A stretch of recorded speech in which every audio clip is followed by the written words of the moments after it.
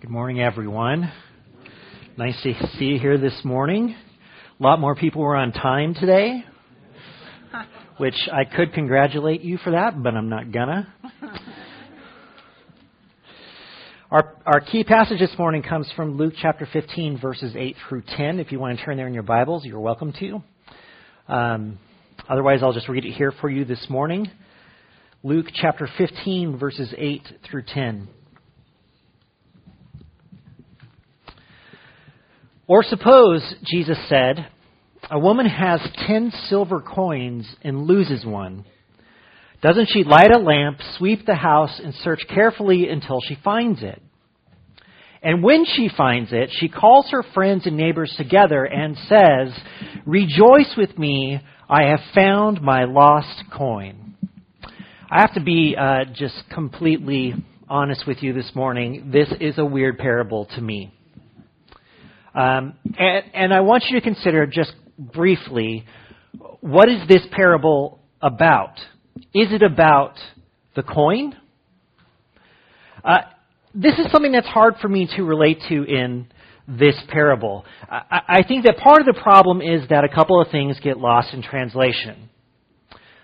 When I think of a coin that I lost, I most often think of a penny.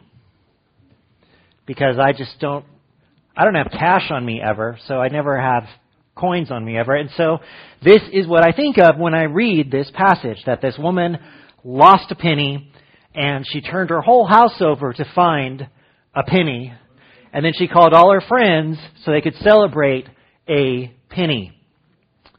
So first I have to adjust my understanding of what the coin could be. Now the coin could be as much as one day's wages for this woman, which gives me a little bit more perspective, because for me, that's less of this and more of this, right? But this proves an important point, because even then, if I were to lose a whole day's wages, it would be a bummer. I would be upset about that. But hopefully, like this woman, we have enough set aside, right? So she loses one coin, but how many does she have left? She has 9, which means she's been saving her money. At the very least, she's not spending each amount every day. So she goes, she cleans the house, and then she calls her friends. But the fact that she searches for this coin and then calls her friends, it proves an important point that this parable wants to make. To some, the coin, as they hear this teaching, is inconsequential. The coin has value, but to them it is not valuable. She should look for it for sure, but if it doesn't turn up, she still has 9 other coins. It's not the end of the world. And maybe to the reader, it is the amount itself that is inconsequential, especially to someone who makes a lot more than 1 silver coin a day. They're not going to care so much about the 1 silver coin. They have more money that they don't even have to worry about. In fact, someone who hears this parable may spend a silver coin a day on just throwaway things. And so the idea of this woman searching for the coin becomes a really trivial matter, because the coin itself doesn't matter. I mean, they can understand her looking for it, but calling your friends, really? So they can come and celebrate with you? It's over the top. Well, is the story about the coin, or is the story about the woman? If the reader does not value the coin, then the woman's response is way over the top, because not only does she turn her house upside down to find it, but she calls all of her friends together so they can have a coin-finding party. I don't know what you serve at that kind of party, but she calls them to rejoice with her because she has found her lost coin. And can you imagine getting that phone call? Hey, would you come over and celebrate because I lost my coin and then I found it? And you would be like, sweet. Maybe. She sees the coin as a treasure. And it is valuable to her even if it is not valuable to anyone else. And it does not only have value because it's a coin, but it has value to her specifically. Really, this story is about her and how she sees value in something that others may not, and how she rejoices over finding what was lost, even though others wouldn't have even bothered to look for it. And we should be glad that the woman is this way, because she represents God and His reaction to reclaiming one sinner.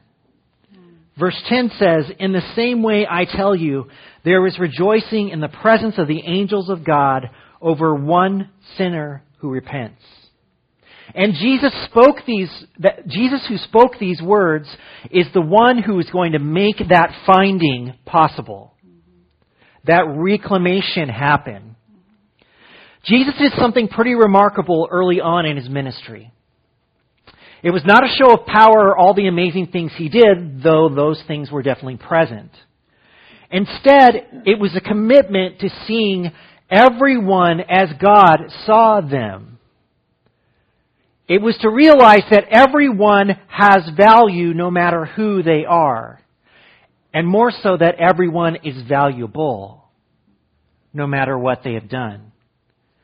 Then Jesus demonstrably loved them with the love that was overflowing from God's own heart. He called fishermen and tax collectors and roughnecks to be His closest friends and followers. He spoke to people who had been shunned. Maybe their entire lives He touched the untouchable, and He did it all because He knew that all of these who were overlooked may have been far away from their families or the religious people, but they were not so far away from their God that He would notice they were gone and search the house for them. And Jesus rejoiced in their restoration.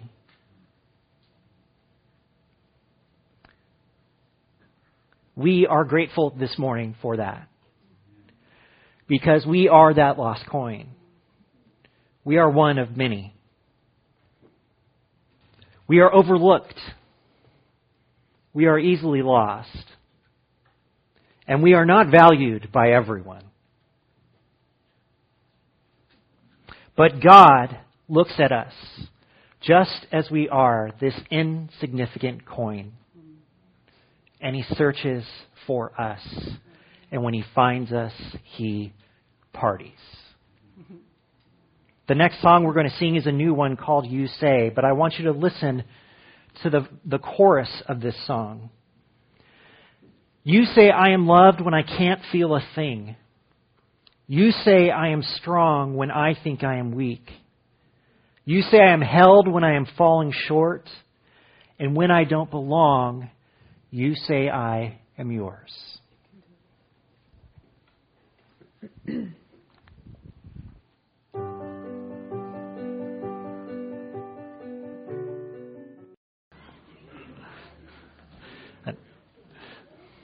All right.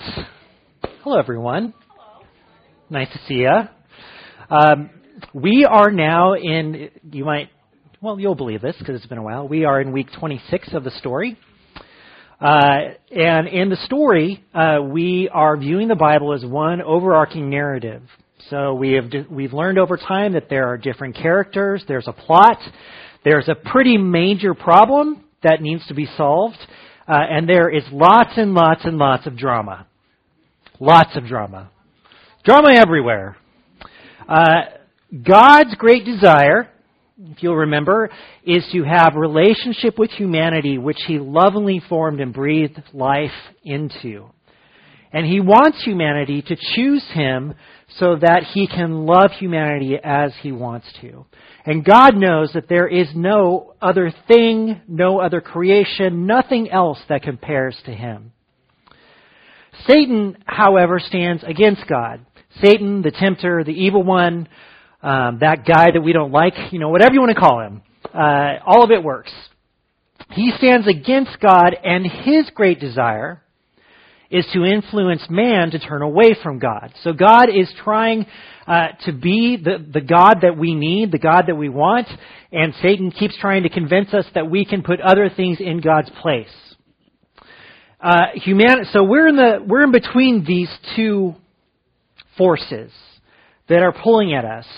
And we have shown that when given the opportunity to choose between God and something else, we most often choose what? Something else. Like, almost anything else. Whatever just feels good at the time. That's what we choose. But the story has fundamentally changed with the birth of Jesus. Amen?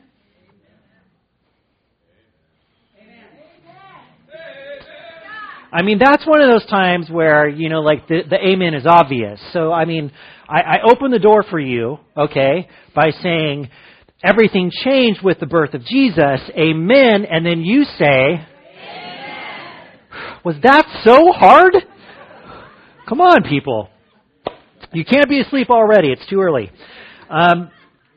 It is a turning point in the narrative where God decides He will intervene in the messed up dynamic in such a dramatic way that nothing will ever be the same again. Because what? The love of God in Jesus changes everything. Now you're there. Now you're with me. But Jesus was, as we saw last week, was not the kind of Messiah that most people believed He should be. They were waiting for a warrior king who would look the part, who would play the part, who would lead them to victory over all their enemies. And instead, they got this kind of scraggly looking guy born to an unwed couple in a barn. And as we talked about last week, heaven announced His coming so that people would know this is the Son of God, this is the Messiah, this is the promised one. Except He announced it to who? To shepherds, who then immediately went and worshipped Jesus there in the barn. And the wise men came to acknowledge the birth of Jesus, but they only came because they were looking at the stars and they were looking for the one to come. And so they went and they worshipped Jesus.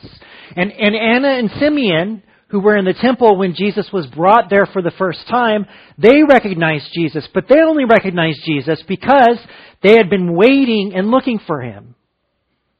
Anna had been in the temple forever, day and night, worshiping God. And so it reinforced something that we know from the story to be true. We know that we do often choose things other than God, yes? We know that Satan is often trying to do whatever he can to pull us away from God. So God is looking for someone who will hear His voice, listen to what He says, and then follow Him. Now we've seen that play out throughout the entire Old Testament. That God was looking for people who would hear His voice, listen to what He says, and then follow Him wherever it was He said they should go. And we have talked a lot in recent weeks about listening and hearing and waiting and all of those different wonderful things that we've learned about. But we haven't talked as much about following. Following is an extremely important concept in the whole of the story, but it is especially important at the beginning of the ministry of Jesus. You might even call following the theme of the opening chapters. If you think about it for a moment, and you think about the beginning of the ministry of Jesus, and you think about probably some of the stories you know, and if you put those stories together, the common theme you are going to see in all of those things is a call, right? You hear the voice, you listen to the words, but then the big part is following what those words say. Now, here's the kind of neat thing about this. This whole process of following starts at the very top. Who is the one that follows the direction of God and makes sure that he follows the direction of God? It's Jesus. All right? So Jesus followed the direction of God. Now, on the surface, that sounds a little bit like a weird thing to say, depending upon what your view of Jesus is. Especially with the way that John described Jesus, as we looked at last week. You know, in the beginning was the Word, and the Word was with God, and the Word was God. It's interesting then to think that that when Jesus comes as a person and he grows up, what is the first thing that he decides to do before he starts his ministry? He decides to figure out a way to best follow God. I mean, really, that's what we see here in Matthew chapter 4. If you have your Bibles open up there, it'll be on the screen behind me. And we've looked at the passage actually that comes after this before. If you remember, Jesus said in John chapter 5, he can do nothing on his own. He can only do what the Father shows him. And there's a great example here from Matthew chapter 4. Starting in verse 1. Then Jesus was led by the Spirit into the wilderness to be tempted by the devil. After fasting 40 days and 40 nights, he was hungry. The tempter came to him and said, "If you are the Son of God, tell these stones to become bread." Jesus answered, "It is written, man shall not live on bread alone, but on every word that comes from the mouth of God." Then the devil took him to the holy city and had him stand on the highest point of the temple. "If you are the Son of God," he said, "throw yourself down, for it is written, He will command His angels concerning you, and they will lift you up in their hands, so that you will not strike your foot against a stone." Jesus answered him, "It is also written, do not put the Lord your God to the test." Again, the devil took him to a very high mountain and showed him all the kingdoms of the world and their splendor. "All this I will give you," he said, "if you bow down and worship me." Jesus said to him, "Away from me, Satan, for it is written, worship the Lord your God and serve Him only." Then the devil left him, and angels came and attended him. Now, there's a couple things that we need to note from this passage that are very, very important, okay? Why did Jesus end up in the wilderness? Why did Jesus end up in the wilderness? He followed the Holy Spirit into the wilderness. So, did you just wake up one day and just decide, I'm going to go spend a couple of months in the wilderness? No. He was told to go there. And then what did he choose to do? He chose to follow that direction and to go out into the wilderness and do whatever it is that is going to happen there. Which tells us something that I do not want you to ignore. This process that Jesus is going through here is a real process. It's an actual thing. There is a point to Jesus going out in the wilderness, and it is God who is sending him to that place. Now, the wilderness is a really symbolic idea in the Bible. We don't actually necessarily know exactly where he went, but when you hear the word wilderness, what are some ideas that come to your mind? Dry? What's that? The children of Israel in the wilderness? Inhospitable? Scary? Right, so there's all these snakes. Why did it have to be snakes? So there's all these things that are there, right? But the wilderness evokes some certain ideas within us. You know what the wilderness is? It's nowhere. When you are in the wilderness, where are you? Nowhere. You are just out there. And here's the word that jumps to my mind when I think about it, besides dry and, all these different things, is alone. That idea of being alone out there is an important one. No sharks in the wilderness. That would put it over the top, and we just don't need to go there. It's a place of dryness and isolation. It's a place of loneliness. It's the place where sometimes, either physically or spiritually, you have to go in order to figure things out. What was the purpose of God having Israel wander in the desert? To straighten things out. That's why they were in the wilderness. So the Holy Spirit sent Jesus out into the wilderness so that two things would happen. First, he spent 40 days praying and fasting. So what is Jesus doing during these 40 days where he's praying and fasting. Who is he praying to? What do you think he is asking God? God, what do you want me to do? And he spent how many days? 40 speaking to God about what is going to happen in his life and what God wants him to do. Digest that for a second. 40 days, not doing anything else, but speaking to God. Why did he do that? Because Jesus, get this, okay? What is the number one thing that Jesus wanted to do while he was on earth? He wanted to do what God told him to do. That is the number one thing Jesus wanted to do while he was here. He is going to do what God tells him to do. And so, he has to spend time with the Father in order to know what it is that God wants him to do. And it's only after these 40 days, the devil's a tricky one, by the way. It's after these 40 days where he hasn't eaten and all he has tried to do is align himself with the Father that the tempter approaches him. The tempter was not going to tempt Jesus with something that Jesus did not care about. In fact, these three things that he tempts Jesus with are specifically engineered to get to him.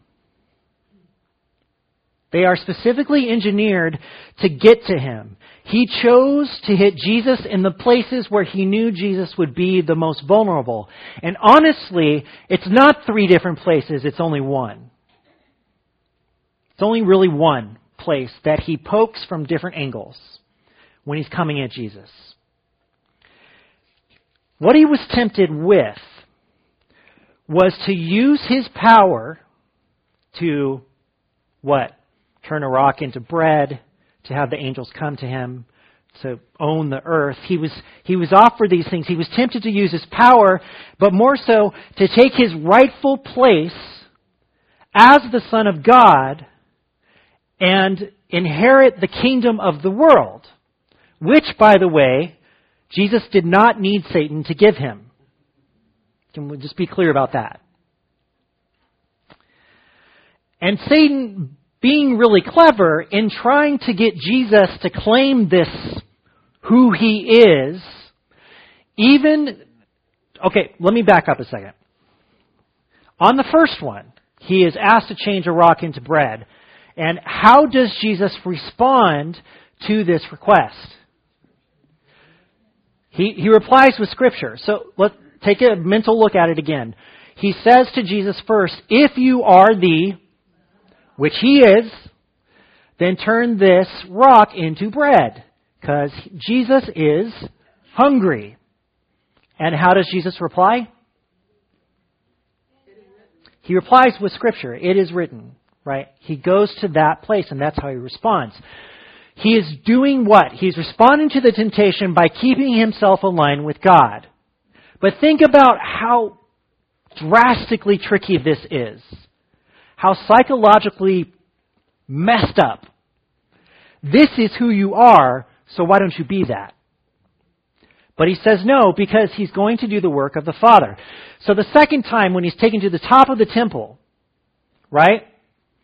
This time, Satan uses Scripture to try to influence him to jump and use the power of heaven, which is his. Right? And so he tells him, this is what the Bible says about you. Now, for a weaker-minded person, right, what is that intended to do? It's intended to confuse the will of God. God has told you this, but this also sounds like God. In fact, he even said this. So really, you're not doing anything wrong when you just go ahead and jump. It's fine. But how does Jesus respond? With the Word of God. He responds with the Word of God again. So what is Jesus clinging to throughout this whole scenario? To God, and to what God has said, and to what God wants him to do. And then in the last case, I think Satan is just throwing everything Adam. You can have the whole world if you worship me. Which again, the ironic thing is that Jesus doesn't need him to do that. But it's a last-ditch effort to say, who are you going to follow? I can give you something immediately, whereas your Father is asking you to wait and do terrible things before you can even claim sonship and what is rightfully yours. I'll give it to you now. And what does Jesus say? No.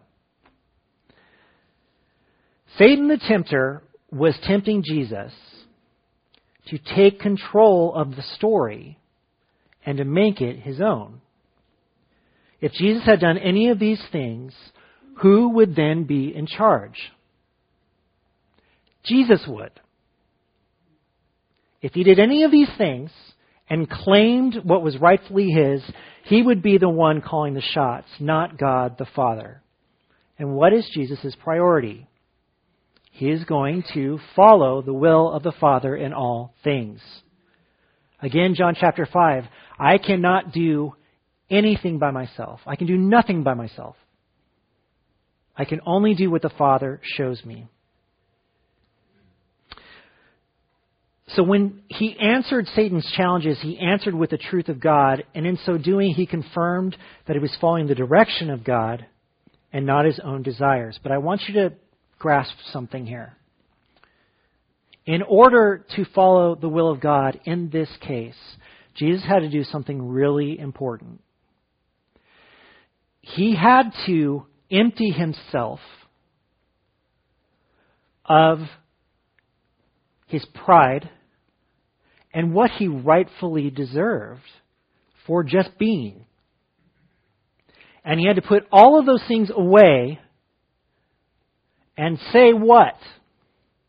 The will of the Father is more important than me. The will of the Father is more important than me. And in these moments, what is Jesus choosing? To follow God. He is choosing to follow God in all things. So Jesus set a really good example, but he was actually on the timeline, not the first within the story to follow the direction of God and to be a follower. Really, the best example that we have of this early on in the Scripture is John the Baptist, who followed the direction of God and then of Jesus.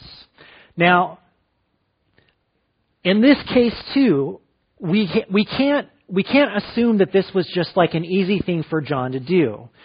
And here's what is so fascinating about John. You only see John following God and Jesus. You do not see him doing anything else besides following the will of God and following Jesus. Like, that's it. And even when he has a moment of doubt, Jesus treats it like it's not a moment of doubt, but like it's a time for encouragement. And he tells him who he is. So, John the Baptist, he followed the direction of God, and this was a big deal because John's whole reason for being was to point the way to someone else. Imagine that you're a child, and you're sharing at school, and it's career day in second grade. I want to be a fireman. I want to be a police officer. I want to be an astronaut. I want to be a preacher. Why? Why would you do that? And then John over in the corner raises his hand. What do you want to do, John? Well, I want to just make someone else more important. Who? I don't know yet. But I'll know when I see him. I mean, think about that for a moment. It's a mission he was born with. And we have two good examples of how John embraced this mission from Matthew chapter 3 and John chapter 1. So first, Matthew chapter 3. In those days, John the Baptist came preaching in the wilderness of Judea and saying, "Repent, for the kingdom of heaven has come near." This is he who was spoken of through the prophet Isaiah. A voice of one calling in the wilderness, "Prepare the way for the Lord, make straight paths for him." John's clothes were made of camel's hair, and he had a leather belt around his waist. His food was locusts and wild honey. People went out to him from Jerusalem and all Judea and the whole region of the Jordan. Confessing their sins, they were baptized by him in the Jordan River. Okay. The first thing that I want you to see is that the mission John was given was not necessarily an easy one, because where are his headquarters? They're in the wilderness. And what do we know about the wilderness? Right? We know something about the wilderness already. But he was, and secondly, if that weren't bad enough, what is his message? The first part of his message is that every single person needs to do what? Repent. You're a bunch of suckers. You all need to see what's wrong with yourselves, and you need to admit that you're wrong about yourself. And then the next thing he says to them is what? There is one who is coming. But here's the weird thing. People are going to the wilderness to hear what John has to say. And they are being baptized in this repentance and looking for the one who is coming. Think about that. It's a fascinating dynamic that we see. Maybe it was his eccentricity that drew people to him, but whatever it was, people came and he told them to repent, for the kingdom of heaven was near. But his message was not about himself ever. It was about the one who was to come. From John chapter 1, verses 19 through 27. Now this was John's testimony when the Jewish leaders in Jerusalem sent priests and Levites to ask him who he was. He did not fail to confess, but confessed freely, I am not the Messiah. They asked him, then who are you? Are you Elijah? He said, I am not. Are you the prophet? He answered, no. Finally they said, who are you? Give us an answer to take back to those who sent us. What do you say about yourself? John replied in the words of Isaiah the prophet, I am the voice of one calling in the wilderness, make straight the way for the Lord. Now the Pharisees who had been sent questioned him, why then do you baptize if you are not the Messiah, nor Elijah, nor the prophet? I baptize with water, John replied, but among you stands one you do not know. He is the one who comes after me, the straps of whose sandals I am not worthy to untie. Now, here's what I love about this, what is so remarkable. John has been given a mission which he has fully embraced, yes? Yeah, he has fully embraced this thing. He is going to point the way to the one who is coming. But he was given an opportunity here by the religious leaders to say who he was. And they even start throwing suggestions out there. Because what do they believe about him? He must be someone who is important. Because you are speaking to people and you're baptizing people, so therefore you, John, must be an important person. And when he is asked if he is an important person, what does he say? No, I'm not an important person. And then he quotes Scripture. But listen to what that Scripture says. I am here to make the way for God. That's what he says about himself. He was given an opportunity similar to Jesus to claim a sense of greater importance for himself and church. When we are given the opportunity to claim greater importance for ourselves, what do? We grab it with both hands. Because what do we want to be? Important. We want to matter. And John shuns all of those things. And he said exactly what his job was. I am the voice of one in the wilderness, make straight the way for the Lord. And in other words, he said, I am inconsequential. Because there is someone coming after me who, and this is crazy in these dirty, dirty times, I can't even touch his feet. I'm not even good enough for that. I can't even touch his feet. So what do we see here? We see a tremendous amount of humility, don't we? I mean, he put his whole life into telling other people about someone else who was coming. Another passage about John, John 1:29 through 34. The next day John saw Jesus coming toward him and said, "Look, the Lamb of God who takes away the sin of the world. This is the one I meant when I said, a man who comes after me has surpassed me because he was before me." That's confusing right there, right? "I myself did not know him, but the reason I came baptizing with water was that he might be revealed to Israel." Then John gave this testimony, "I saw the Spirit come down from heaven as a dove and remain on him. And I myself did not know him, but the one who sent me to baptize with water told me, the man on whom you see the Spirit come down and remain is the one who will baptize with the Holy Spirit. I have seen and I testify that this is God's chosen one." Now, here's why I bring this passage up. This is a special moment, and it's extra special for whom? For John. It's extra special for John. John had been in the wilderness. He had been calling everyone. Everyone is asking him, like, "Well, then who is the one, John?" And John, I don't know. Well, he's probably around the corner or something.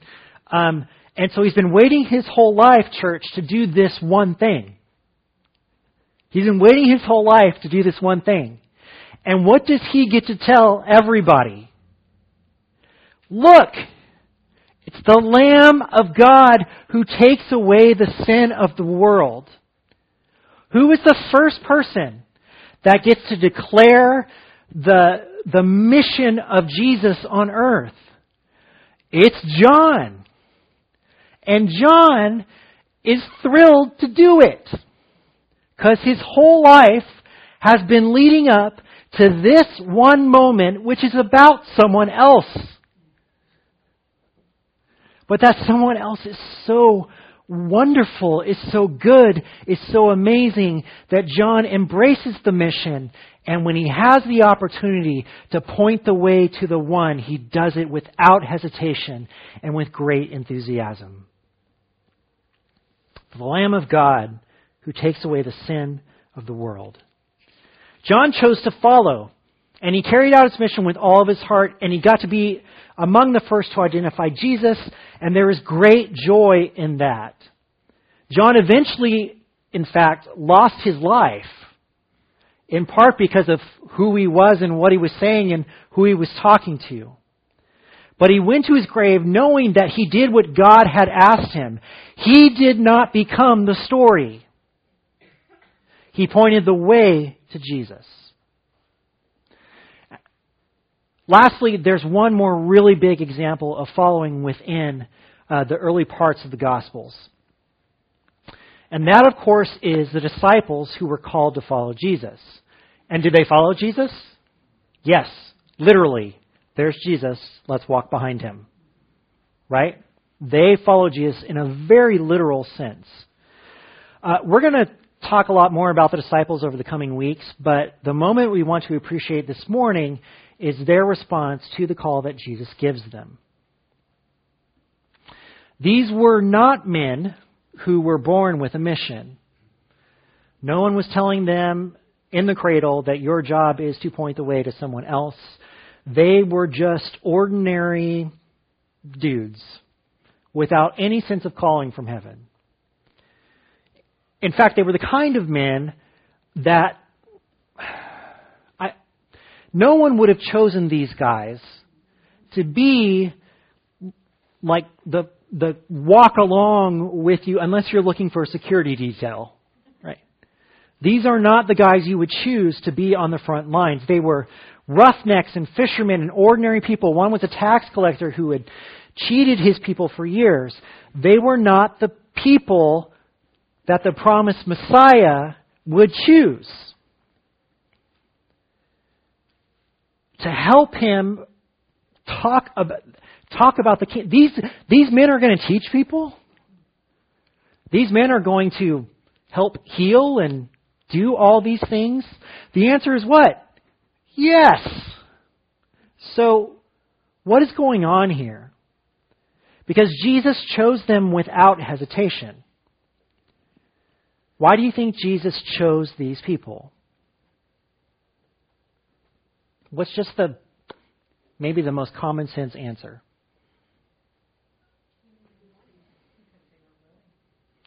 Because when you invite someone to follow you, what do you want them to say? Yes. What was Jesus looking for? Someone who would hear and listen and follow. And so he calls these people. From Mark chapter 2, starting in verse 13. Once again, Jesus went out beside the lake. A large crowd came to him, and he began to teach them. As he walked along, he saw Levi, son of Alphaeus, sitting at the tax collector's booth. "Follow me," Jesus told him, and Levi got up and followed him. I love how little there is to that, right? But we're going to talk a little bit more about that in a minute. While Jesus was having dinner at Levi's house, many tax collectors and sinners were eating with him and his disciples, for there were many who followed him. When the teachers of the law, who were Pharisees, saw him eating with the sinners and tax collectors, they asked his disciples, "Why does he eat with tax collectors and sinners?" And on hearing this, because Jesus has supernatural hearing, Jesus said to them, "It is not the healthy who need a doctor, but the sick. I have not come to call the righteous, but sinners."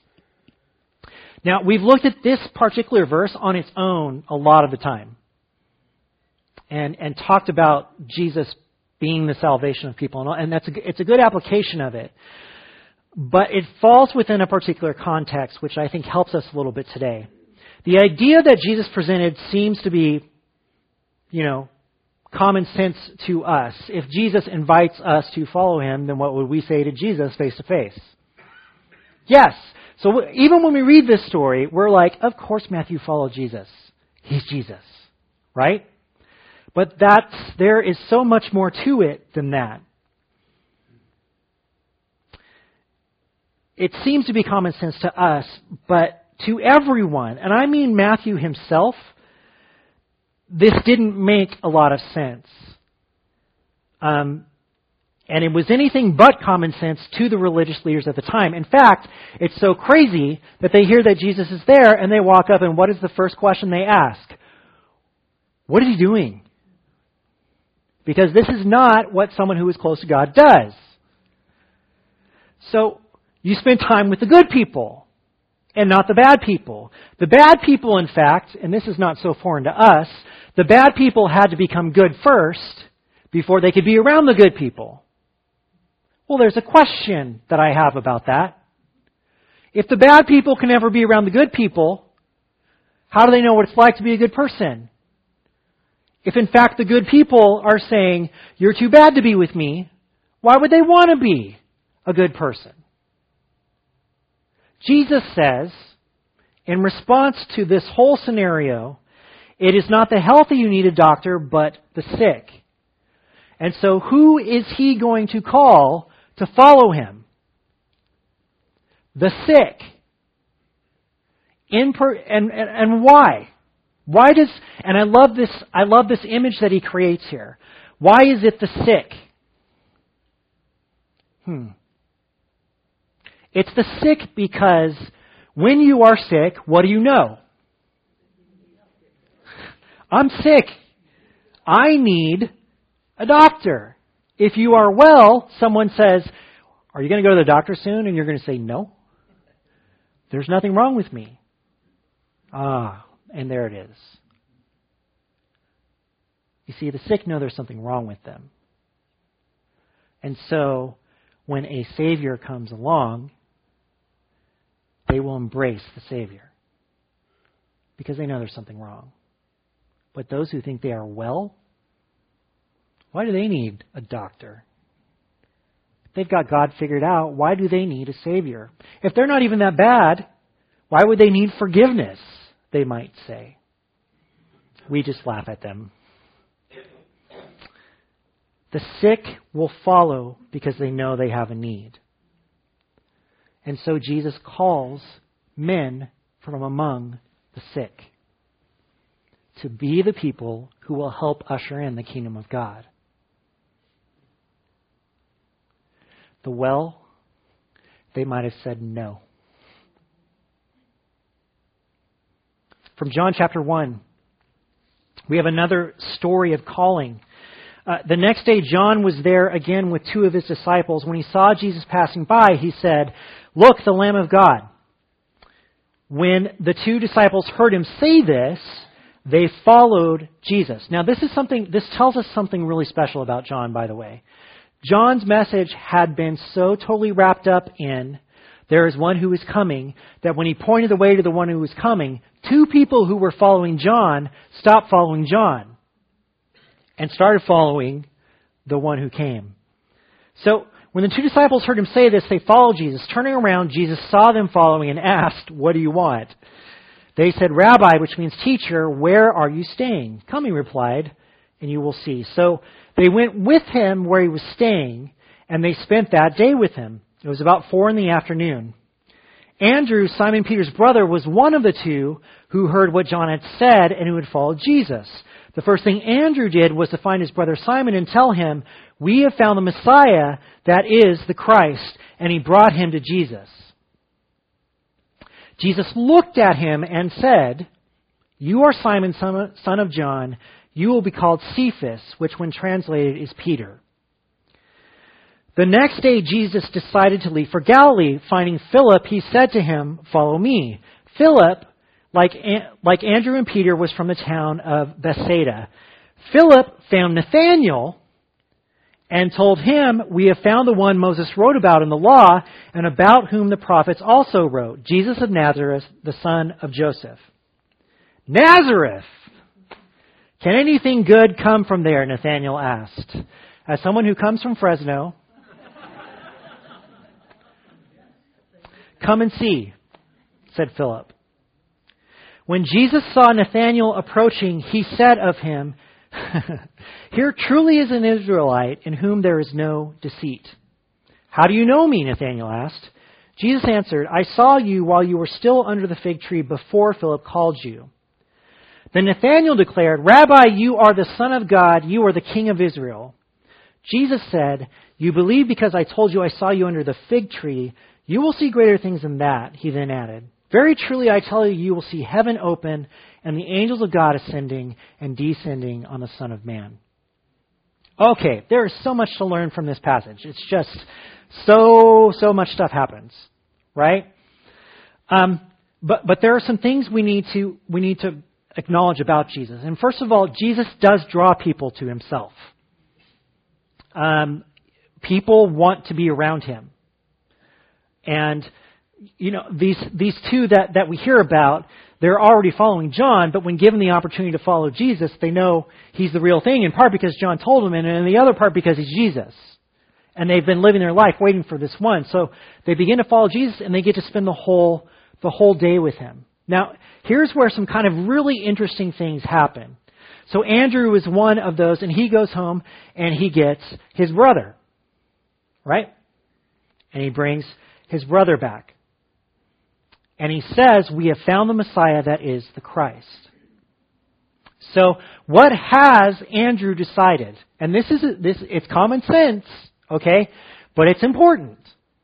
What has he decided? That Jesus is what? The Messiah, and therefore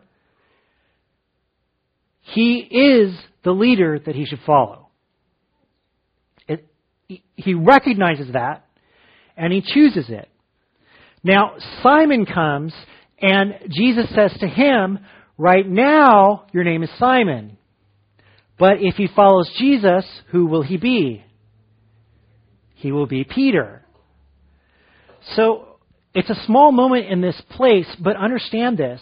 Jesus is offering these people who have not been anything a new identity as a disciple of Jesus, to where who they are fundamentally changes by following him. And then for Nathanael, he pulls out this little trick, right? Because Nathanael needed a little bit more nudging. "We have found the Messiah, Jesus of Nazareth." You've got to be kidding me. There is no Messiah from Nazareth. And so Jesus comes and he shows him who he is. And then what decision does Nathanael make? You are the Son of God. You are the King of Israel. You are the one I should follow. A follower decides to follow because they believe in the one who is leading. Yeah?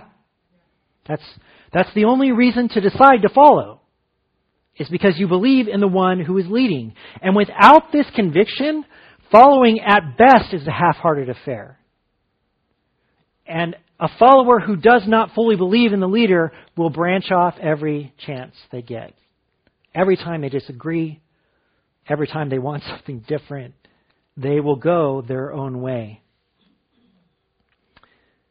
Some of his disciples followed based on being called or the way Jesus treated them. Others were shown signs of power that helped convince them. But no matter the circumstances, you don't leave your life behind and follow someone for 3 years if you don't believe that that person is worth following.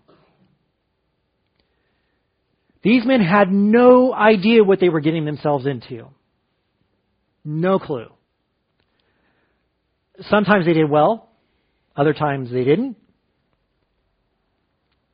And that is because to follow is a choice that you have to make every single day in every moment over and over again.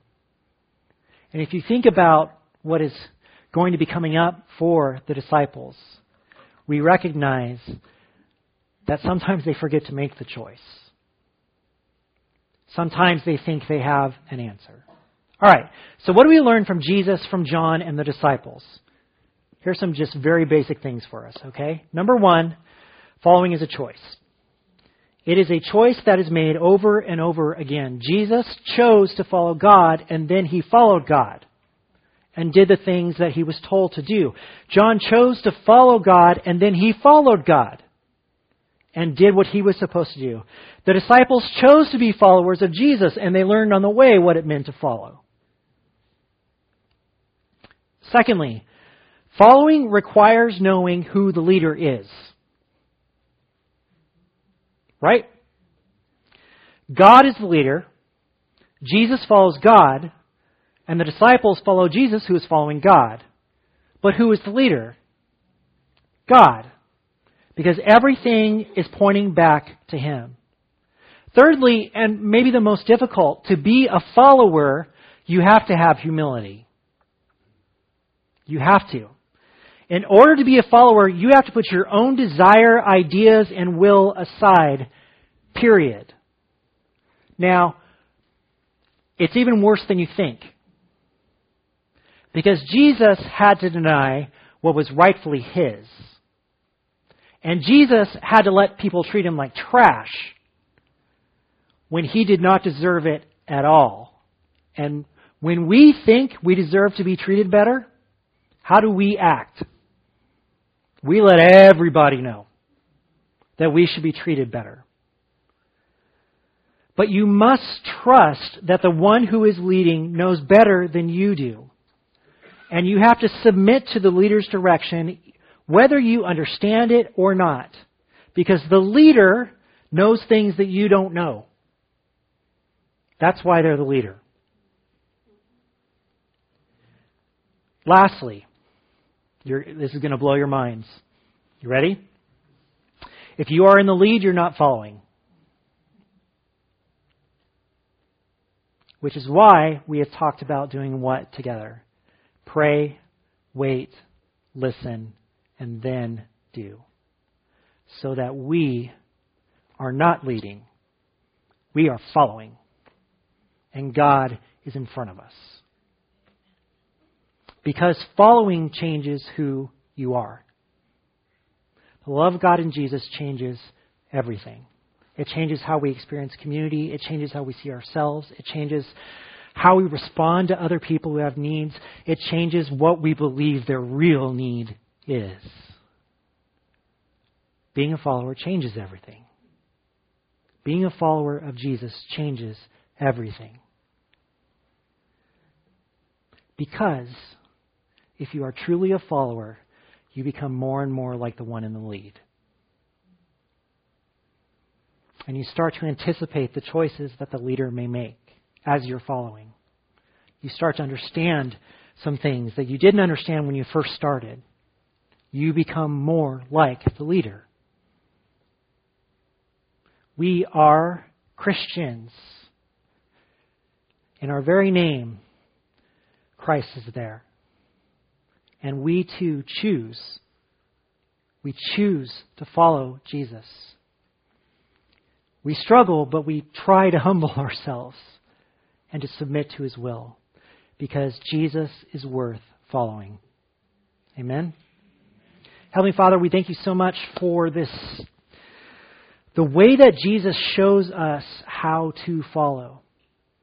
I thank You for the way that He treated His disciples, how He was hard on them when He needed to be, how He was encouraging when He needed to be. God, how He took them to the places they needed to go. God, I pray that we would have a commitment to following, that it's a choice we make every day, that we recognize You are a leader worth following, that we acknowledge that You know more than we do. And on top of that, God, that You are a good and loving God who is going to take us to good places. And You showed that by offering Jesus as the Savior that we need. For God, we are the sick. And we need Him as our Savior.